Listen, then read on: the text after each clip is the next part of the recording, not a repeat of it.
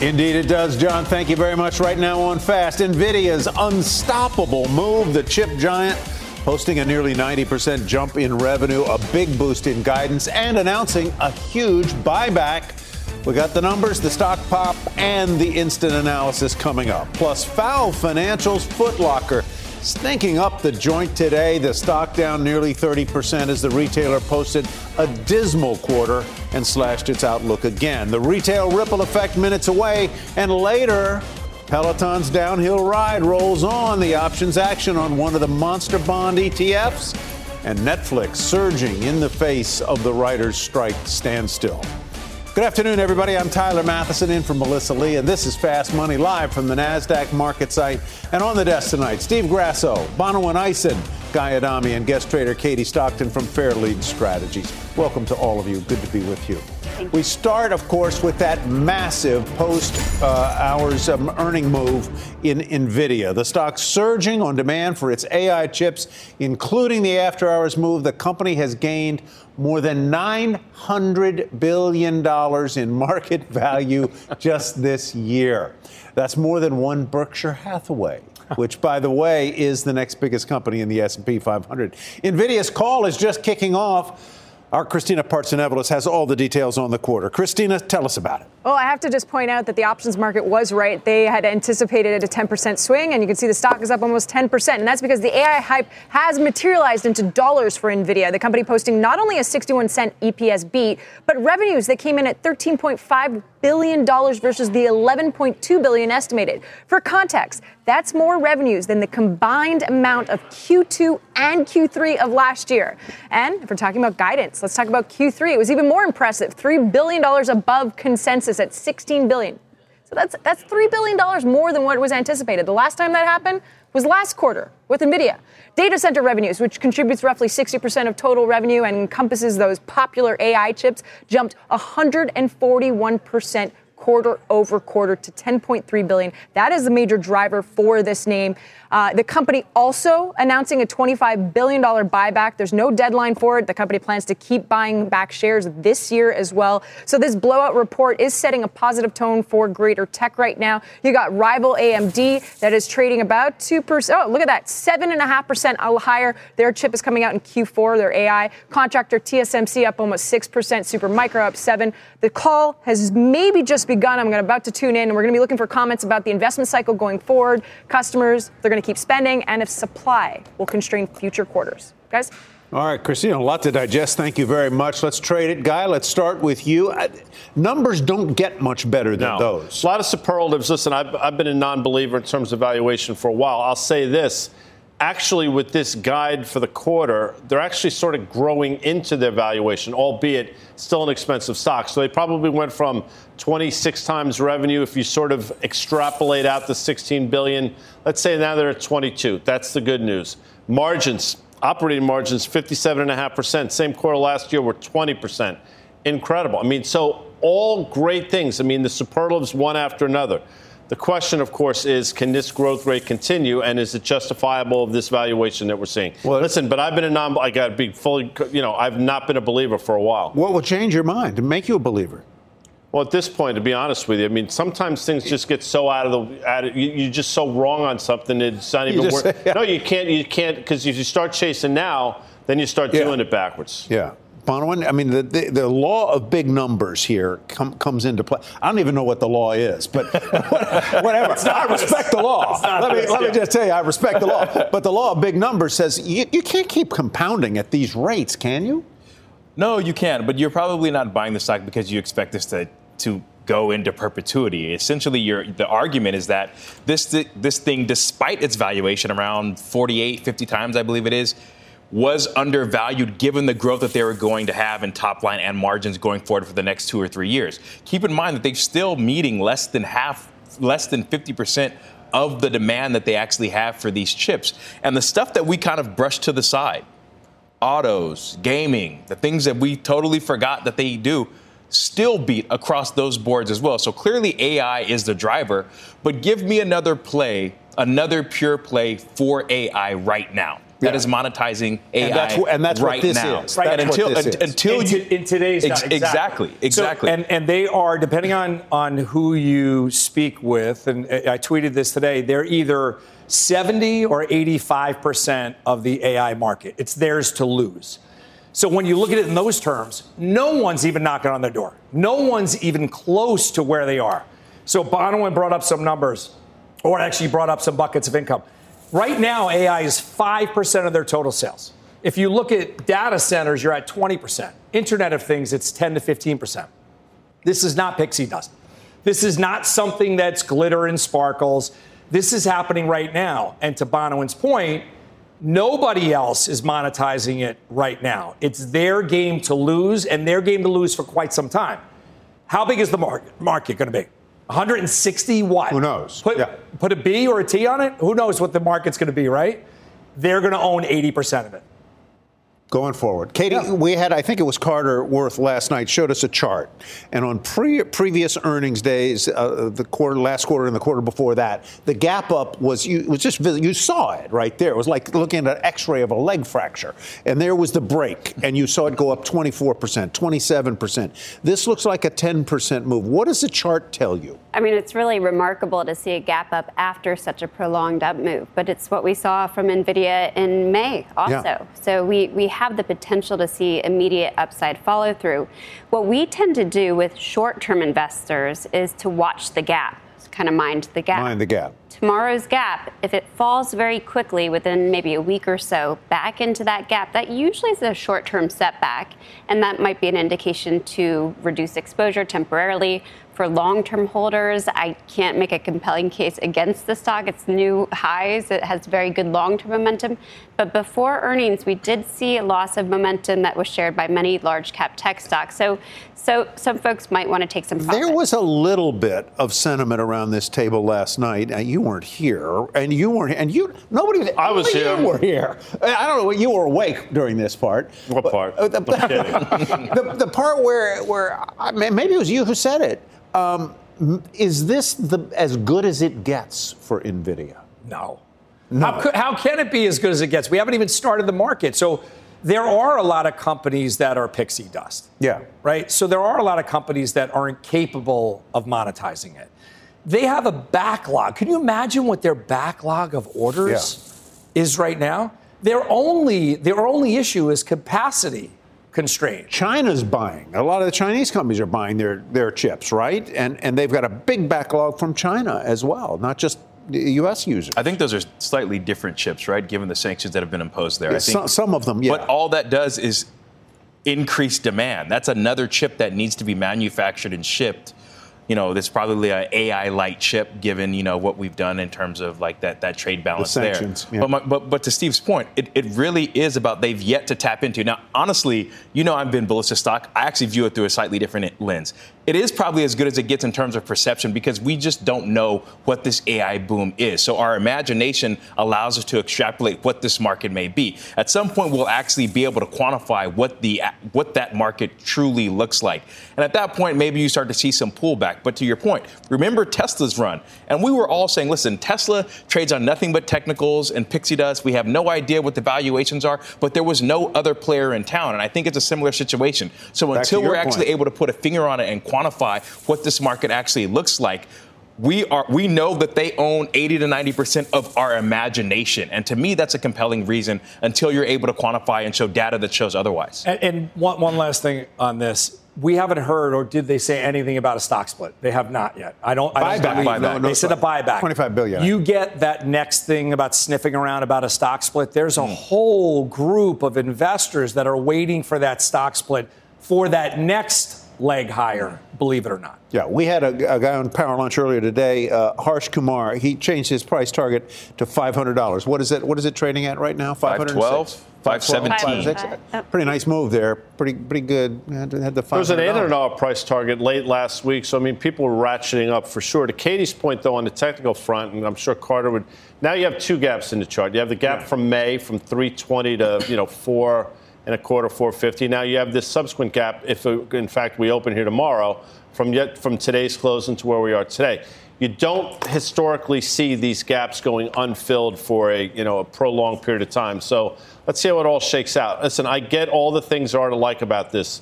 We have seen double ordering in the past, and say what you want. This is an industry that over time becomes extraordinarily commoditized. They're in the top of the hill right now.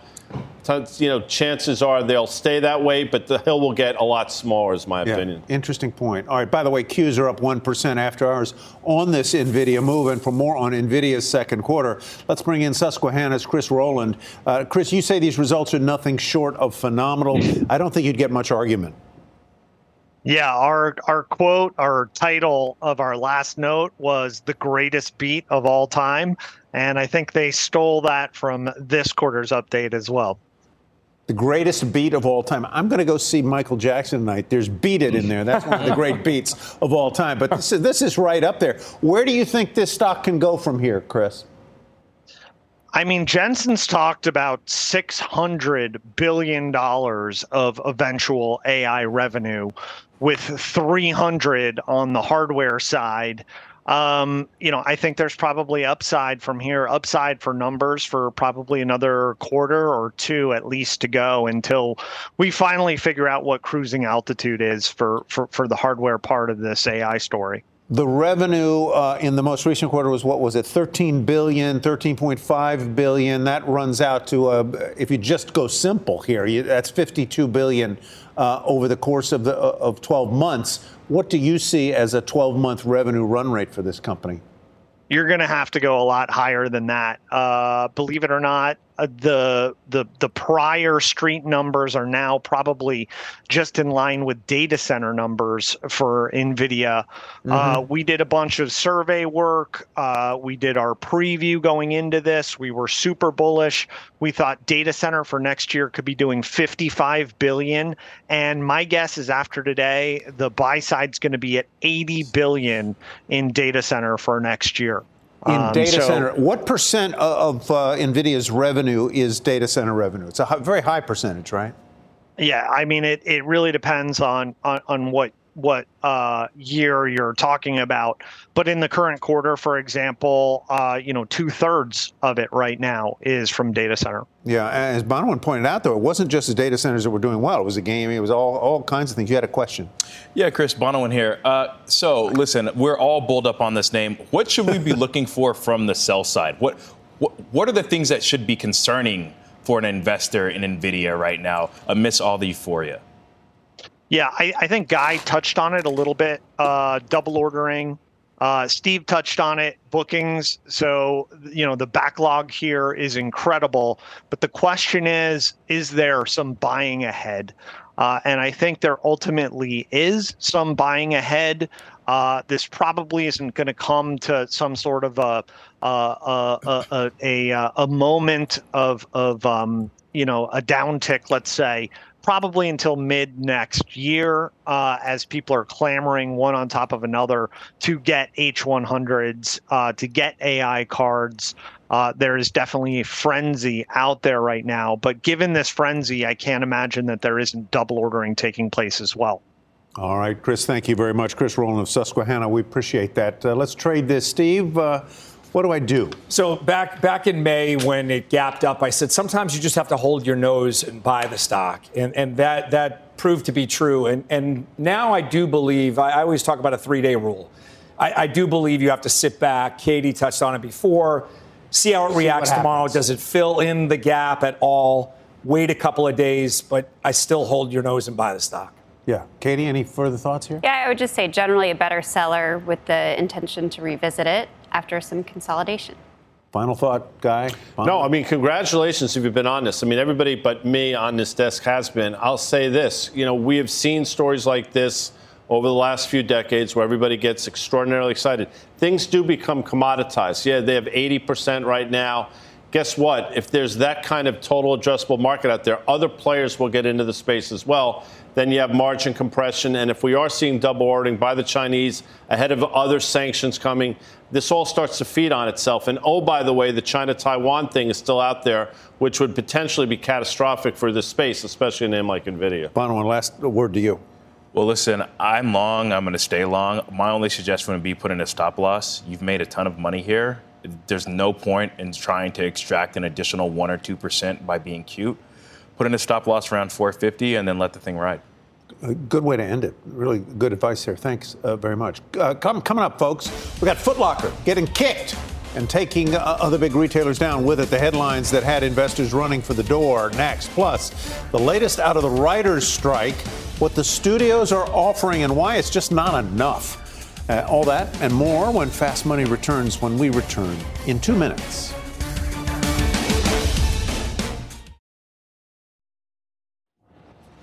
Welcome back to Fast Money, everybody. Shares of Foot Locker falling off a cliff after the company reported a soul-crushing quarter. Get it? Soul-crushing. Yeah, you got to think. Easy. It suspended its dividend/guidance for the second time this year. Look at that fall off in Foot Locker. FL blaming consumer weakness for the results. The stock dropping 28% today. Second worst day on record and hitting levels not seen since all the way back 13 years ago, 2010. The commentary dragging shares of other athletic wear retailers lower. Nike falling for a 10th day in a row, extending its longest losing streak ever. Bonawyn, play referee here on these stocks, and particularly maybe on Foot Locker. Yeah, foul. Blow the whistle. Yeah, maybe suspension. Foul. I don't know. PEDs. This is a tough one. You know, I know the CEO, Mary Dillon, here is working on a reorg, reconstruction. I know that they've moved away from Nike or tried to diversify a bit. I know that they've also had some slippage and loss from theft and things of that nature. So, you know, I just think it's a challenging setup, and I really think expectations are quite low. So to see this move to the downside on the back of that setup, to me, is particularly concerning.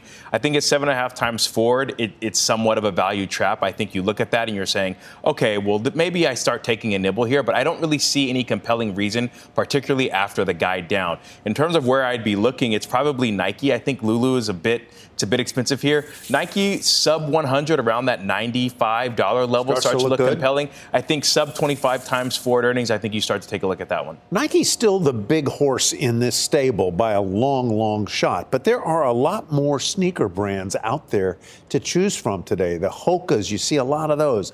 Ons, you see a lot of those, Guy loves right? Skechers. Oh, he'll never admit it. He'll never admit it. Skechers, you gotta but put he likes Skechers slipping on his Skechers. You know, people wear sneakers. So I'm not one of those sneakers You're with not a a suit. sneaker No. dude? Yeah. Just saying. I've started to wear. Can I ask you a question? If when people talk about slippage or shrinkage or whatever they're We talking had a about, conversation last night. if someone ran into this studio and stole Bonawyn's laptop, would we allow that to happen? No. What's going on with retail, Tyler? We would stop him. Stop the theft. Stop using it for earnings. Exactly. These stocks, though, to Bonawyn's point, nothing compelling about Foot Locker other than the level that it's at. It's like a fireman trade. Yeah. Everyone's running out of the building. It's a burning building. The fireman has to run up. Maybe you could buy something and get some sort of a retracement on the way up. Too early to think about that, but just on a price level. Katie, I see you sort of shaking your head a little bit. They're all in downtrends. So, and now we have some gaps, of course, that we can keep an eye on for those gaps to be filled potentially. But what you're doing is putting on a short-term counter-trend trade, and those tend to be pretty low probability. So I think it's a high-risk area from a technical perspective, and it has been for a very long time. If you look at the Spider XRT, the retail Spider, that ETF has underperformed for more than a year, and it's continuing, of course, to do so with these gaps down. And so we don't have any counter-trend indications in the space yet. We don't like breakdowns. We especially don't like breakdowns when the market's rolling. So the whole space, you see it as sort of infertile ground. Yeah, I mean, we would apply the gaps down that we've seen as a message from the market regarding the whole space. Is there a name in this area that you like? If Tim were here, I mean, Tim's been saying to short Nike now for the better part of a month and a half, and it's on a 9-day losing streak, a 10-day losing streak. He's been right, and that probably will continue. I mean, quickly about Foot Locker, and this is not good. You have inventories up 11.5% year over year against sales growth of negative 10%. Year over year. So that means, by definition, margins are going to continue to contract. So there's no compelling reason to be long Foot Locker. And then you start to do the math, means that Nike's probably too expensive. And quite frankly, I'm shocked that Lululemon held in as well as it did today. All right. There's a lot more fast to come. And here's what's coming up next. The writer's strike is in its 115th day, and Hollywood studios are bringing an offer to the table. The concessions they're willing to make, and what the unions have to say about it. Plus, Jackson Hole on the horizon. Investors on the edge of their seats ahead of Jerome Powell's big speech Friday. What you can expect out of this year's big meeting. You're watching Fast Money, live from the NASDAQ market site in Times Square. We're back right after this.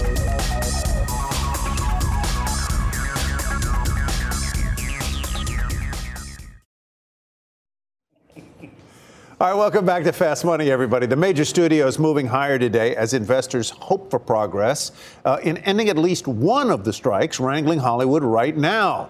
But those hopes may be premature. Julia Borston here with the very latest on the gridlock in Tinseltown. Hi, Julia.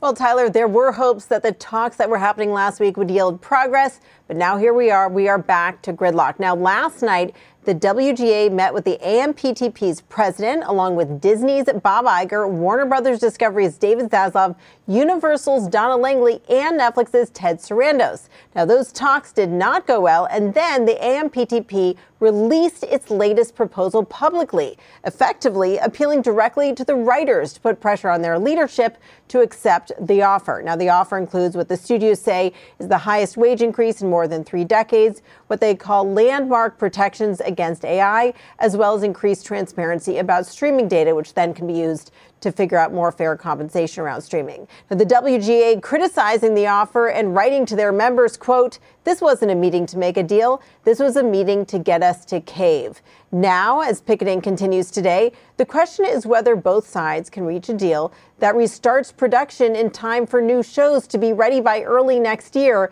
and whether the studios will end up pushing back big fall films such as Dune Part 2 amid concerns that the box office will suffer if the stars aren't around to promote them. And of course, the Screen Actors Guild strike is ongoing. Now, for the fall TV season, expect lots of reality TV, lots of sports. So we're going to have to see what gets these guys back to the negotiating table. Tyler? All right, Julia, thanks very much. Let's trade this one around a little bit. Katie, any thoughts here on the entertainment business? Yeah, I mean, Netflix is one that's in a long-term uptrend, and it's corrected. So it's somewhat interesting to me. I just don't think it's the right time from a top-down perspective necessarily to add exposure. But when we do see the correction mature, which we expect within a few weeks, I think we'll have the opportunity to go back to leaders just like Netflix. Steve? It's been Netflix and everybody else is way off to the side. But there's been 2 things that have really helped Netflix. It was the password sharing crackdown and the writer's strike. Both of those things seem extended to me. This was a stock back in July that was $485. It's come in considerably, to Katie's point. It has corrected. The password sharing is going to run its route. That's going to be over. The strike will, in time, be over. Those were your tailwinds. I think it's time to take profit. The strike was a tailwind. Why? They had a bunch of content. No one else had the content. They didn't have actors. They didn't have anybody writing anything, and they had a lot of stuff. They had a lot of stuff on the shelf ready to go. Much more of an international presence as well. More of an international play. Any other thoughts here? No, the production's overseas. No, to Steve's point, that 385 level sticks out. I'm sure Katie probably sees that as well. And it's clearly Netflix world. What I find remarkable is how miserably Disney trades. Even on a decent market day, it can't get out of its own way. Now we're at levels we saw in the worst of the pandemic. It's incredible. And quite frankly, I was the one who thought on their last earnings release, when they announced the fact that they were raising prices, and that would be it. That would be the catalyst, and it worked for about a day. But here we are, below the levels we saw before earnings. Does anybody think, as I do, that when Disney announced that partnership with the gambling company, that with ESPN, putting them together, that hastened the day when Disney splits off ESPN? Anybody jump on that? Yeah, I think that's the case. But Disney has had its own issues in the state of Florida. That has been a lid on the stock as well. There's been a lot of issues with the parks. Prices are increasing. The parks number is an astronomical number, but if they can't tap into it, they're sort of back in the day. It was not a streaming company. Now people only see streaming and they can't execute. So they be careful what you wish for, and Disney just can't get out of its own way. Over under on the number of times the name Disney comes up at the Republican debate tonight. Ooh, that's interesting. That's your bet right there. Good one. 10. 10? No, that's a lot. That's high. I'm taking He's making a market. I'll take making a market. 10. There you go. All right, folks, coming up, one day closer to Jackson Hole. Wow. And all eyes, it says right here, all eyes. You got your eyes on the Jackson Hole. What Fed Chair Powell will have to say. What can you expect and how the markets could react? We'll look at that. And some fast movers catching our eyes, a cycling slump and a flourishing pharma stock. The reasons behind the big swings when fast money returns. We'll be right back. Missed a moment of fast? Catch us anytime on the go. Follow the Fast Money podcast. We're back right after this.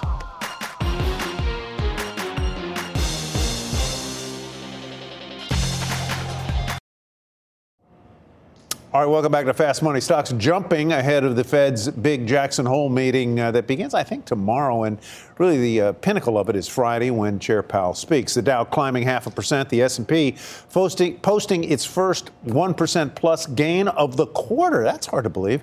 And NASDAQ up more than 1.5% today, bringing its win streak to 3 straight days. The Yankees can't say that. Shares of cloud services stock Cloudflare climbing nearly 6% today. The stock getting a boost on reports that SpaceX is working with the firm to speed up its Starlink service. Cloudflare up nearly 40% this year. Pause here for just a minute. A few weeks ago, I was on vacation at a place called Bald Head Island in North Carolina. It was really, really dark.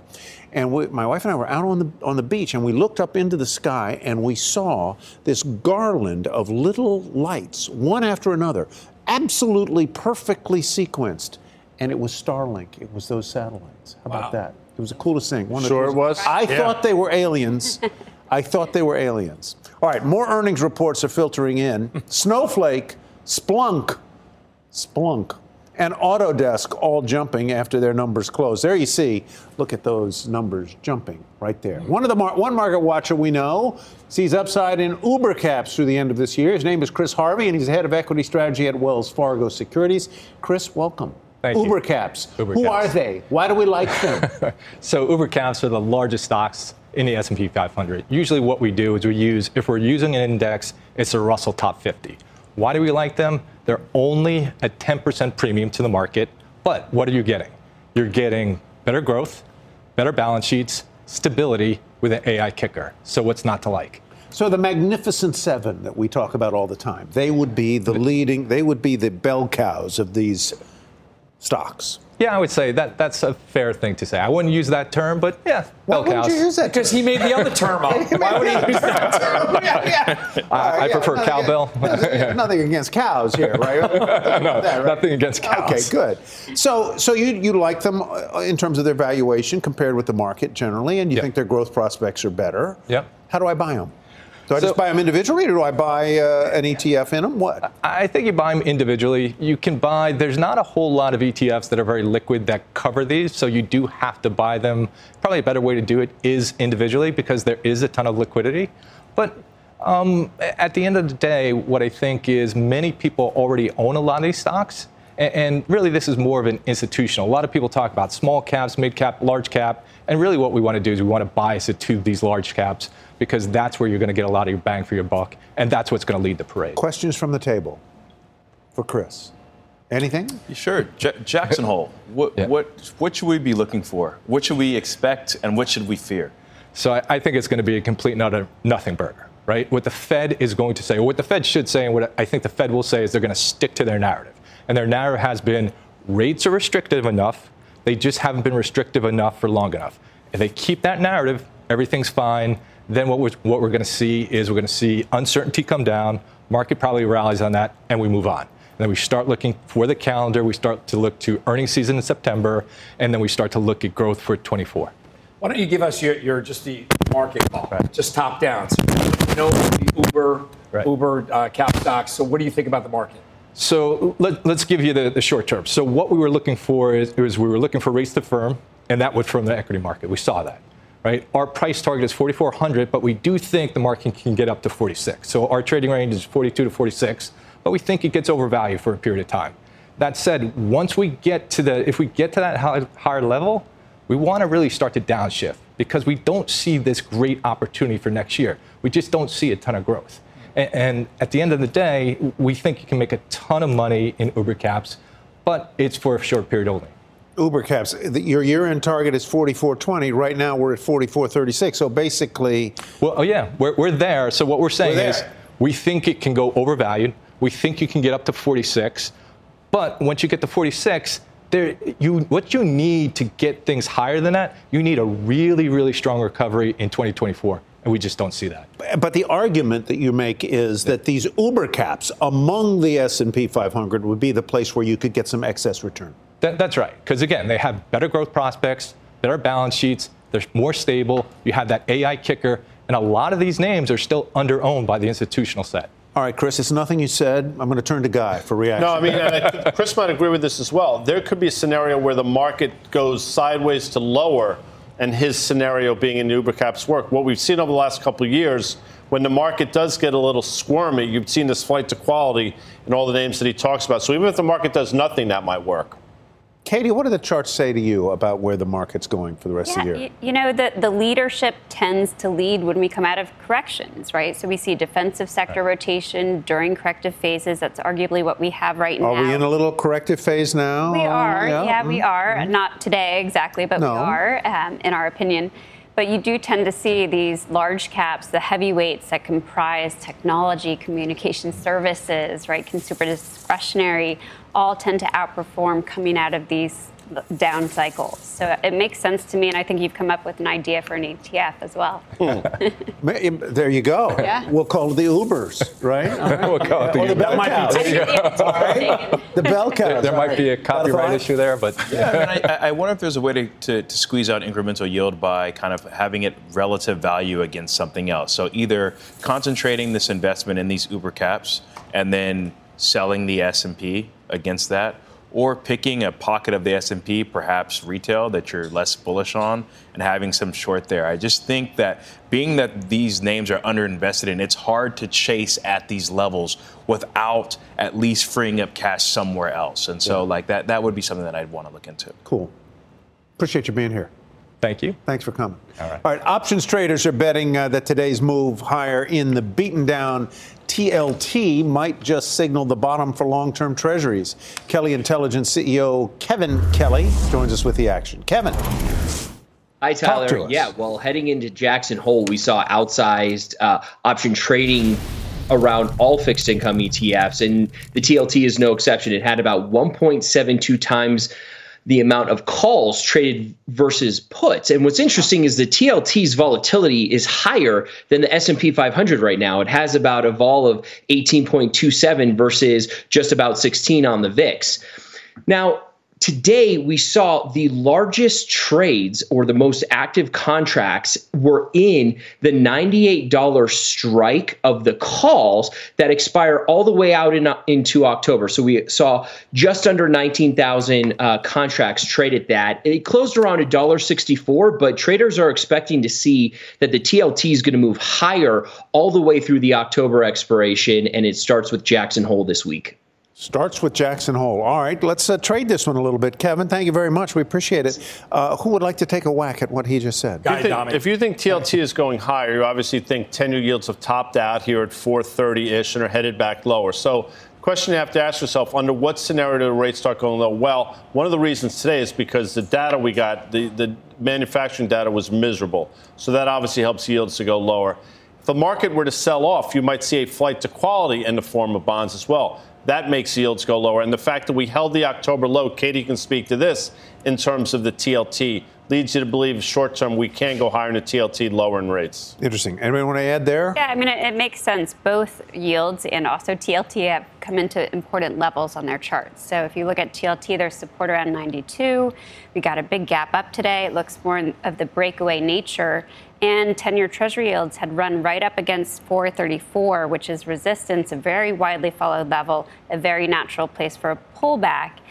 emphasis on pullback, not a major reversal. And if all that happens, Uber cap. Ooh, all right, good. We're going to take a quick break. For more options action, be sure to tune into the full show Friday at 5:30 p.m. Eastern Time. I'll be here. Hope you will be too. Coming up, we've got a pop and a drop heading your way. How to trade the jump in Merck and what's pushing Peloton lower. The details in those trades next. Plus, we can't have a guest trader like Katie Stockton here for the hour without putting her to work. Not that she's been slacking off. She'll go off the charts to bring us one sector that could withstand any potential market correction. Stick around. More Fast Money in 2 minutes.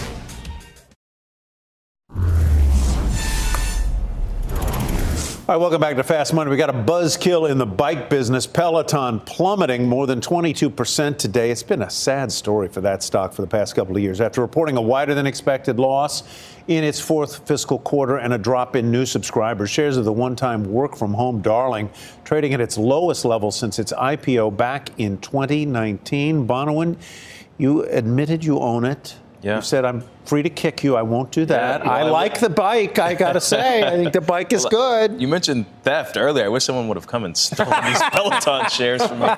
Listen, I think it's a great service. I think it's a great company. I think that they have righted the ship in terms of focusing from a hardware company to a service company, the subscription-based model, it's recurring revenue. These are all the things that you want to see as an investor. They've just got to find a path to profitability, and I have a hard time dumping it down here. Admittedly, I've been wrong, but I do see some light at the end of the tunnel. However, that tunnel gets longer and longer with every miss that they seem to report. Yeah, there's not a tunnel at the end of the light, I guess. Maybe. Yeah, well, we'll see. There's a tunnel at the end of the tunnel. Yeah, there's a tunnel at the end of the tunnel. All right, let's move on to Merck, topping the tape today, closing nearly 4% higher as momentum in healthcare builds up. The stock has been on a slow but steady climb since reporting mixed results at the beginning of the month. It's up more than 4% in August, however, handily beating the broader market. So, Steve, what do you make of this move? So you always have to, it's always binary to me. So whether you're doing biotech or pharma stocks, you always have to think about what's their pipeline, what other drugs they have. So Keytruda is really the lion's share of revenues for Merck. They lose cancer drug, right? Yes, Big they lose drug, the exclusivity post 2028. So they have to fill that with something else. So you're making a bet that they can figure out how to fill that. But people look at Merck as the old standby trade. I think you're better off staying clear of it until we know what that pipeline looks like. All righty, coming up, we are going to go off the charts. Katie has a few correction protection plays to share with us. Stick around to find out what she sees working if things start heading south. We're back right after this.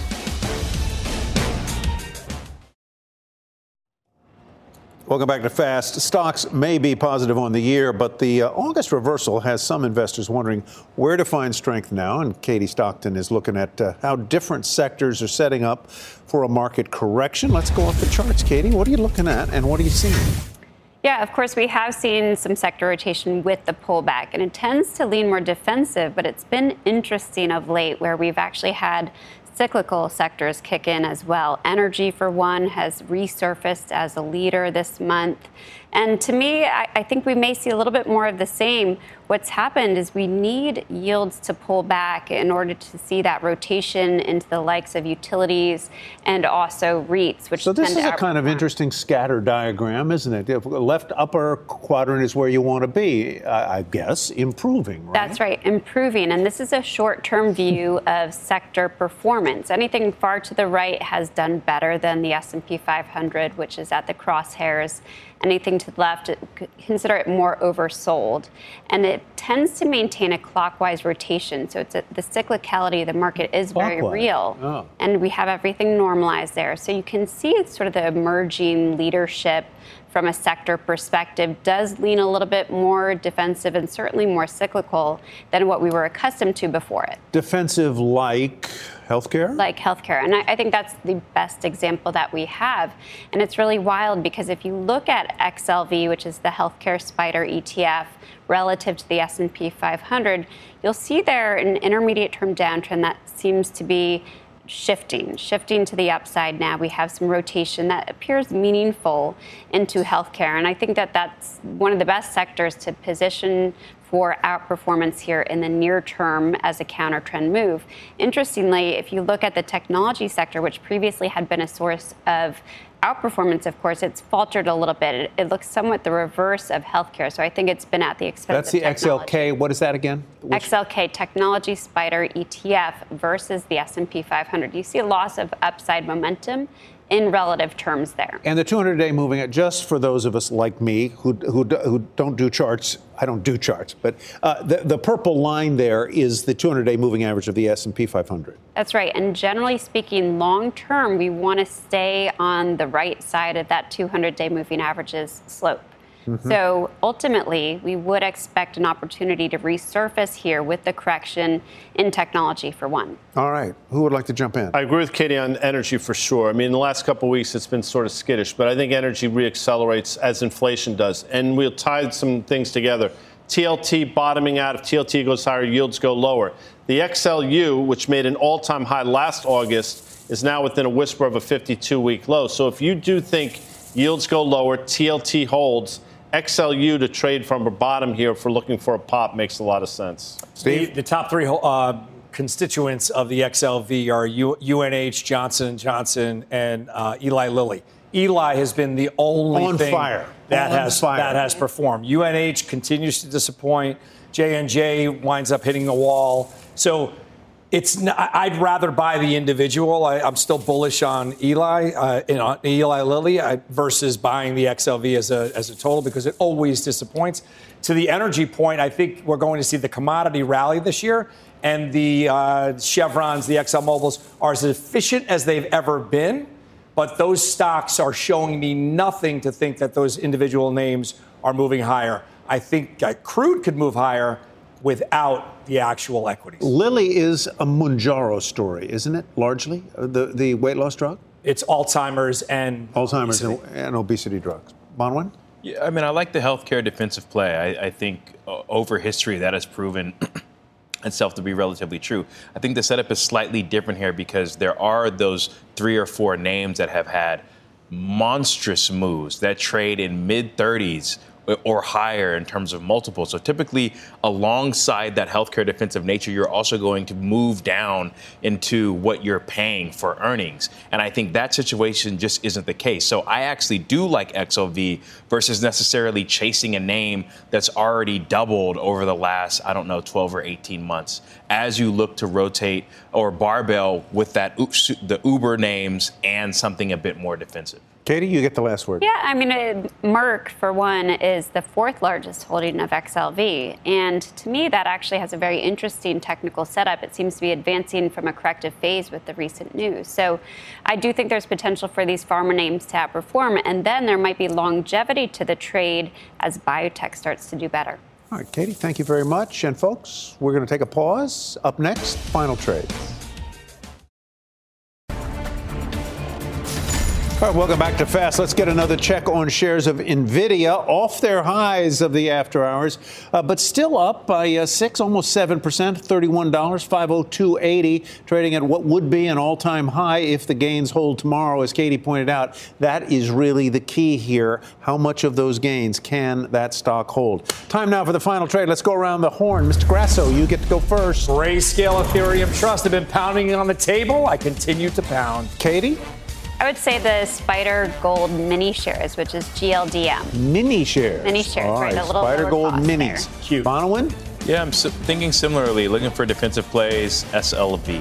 SLV, iShares Silver. You're taking a break from us tomorrow, but you'll be back Friday. I'll be back on Friday. Yeoman's work. Yeah, thank you. Thank you for the coffee, by the way. You're love the you, best, baby. Man. Gilead, Tyler. Gilead. All right. Pleasure to be with all of you. Thank you for steering us through the Nvidia maelstrom. Mad Money with Jim Cramer starts right now.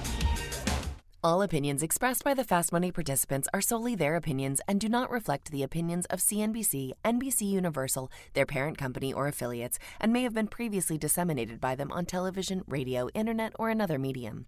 You should not treat any opinion expressed on this podcast as a specific inducement to make a particular investment or follow a particular strategy, but only as an expression of an opinion. Such opinions are based upon information the Fast Money participants consider reliable, but neither CNBC nor its affiliates and/or subsidiaries warrant its completeness or accuracy, and it should not be relied upon as such.